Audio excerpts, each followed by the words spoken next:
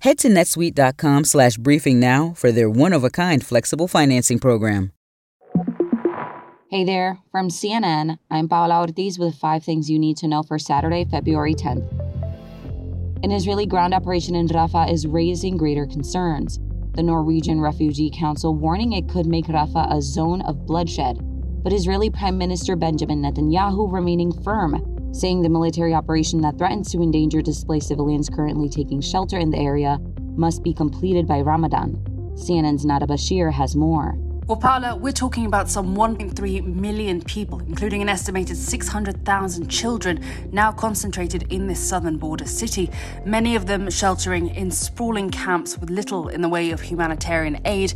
UN's humanitarian chief warning that there is simply nowhere left safe in Gaza for civilians to turn.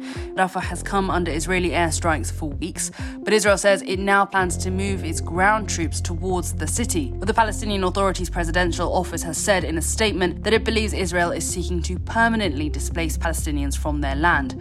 Hamas has urged the UN Security Council to immediately convene. The US State Department, meanwhile, has said it could not support an Israeli military operation in Rafah without serious planning for civilians in the city. And more devastating news out of Gaza. A 5-year-old Palestinian girl who was trapped in a car with her dead relatives after it came under Israeli fire in Gaza last month has been found dead. On January 29, 5-year-old Hind Rayab had been traveling in a car with her uncle, his wife, and their 4 children when they came under Israeli fire, according to the Palestinian Red Crescent Society. Hind's cousin, 15-year-old Layan Hamadeh, made a desperate call for help to emergency services that was recorded by the PRCS and shared on social media. Audio of gunshots heard during the call revealed that Hamadeh was killed while making the call. Soon after, CNN gave the Israeli military details about the incident, including coordinates provided by the Palestinian Red Crescent Society. In response, the Israel Defense Forces said it was, quote, unfamiliar with the incident described. When contacted again by CNN, the IDF said they were, quote, still looking into it.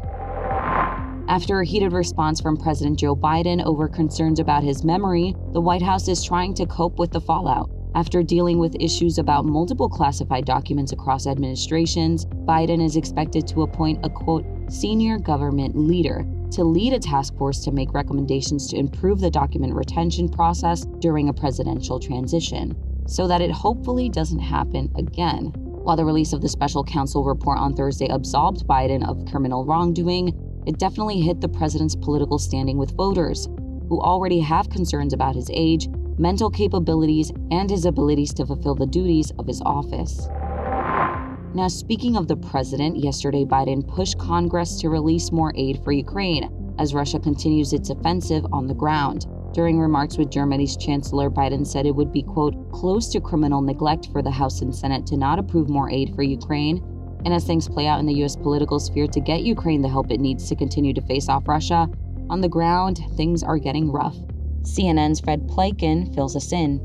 Hey, Paula, still a difficult situation for the Ukrainians on the battlefield. The Russians are pressing in various places. The Ukrainians' biggest problems is they don't have enough ammo, and they also don't have enough soldiers on the ground either. Now, to try and turn things around, what the Ukrainian President Volodymyr Zelensky has done is he's dismissed his top general, Valery Zaluzhny. He's now put in place the commander of the land forces, and the Ukrainians say they also want to change their strategy. They say they want to rely more on unmanned systems, so things like drones, to try and level the playing field, level the battlefield. Of course, the big issue that they face is that the Russians have overwhelming firepower.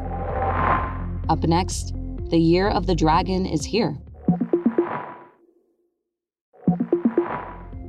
And as folks prepare to receive the Year of the Dragon, travel is taking off in China as folks venture back to visit loved ones and take part in festivities, probably for the first time since the COVID-19 pandemic hit. Authorities forecast that China's population of 1.4 billion people would take a record 9 billion trips during the 40-day holiday travel period that started last month. That's all for now, but be sure to tune in at 3 p.m. Eastern to get more news.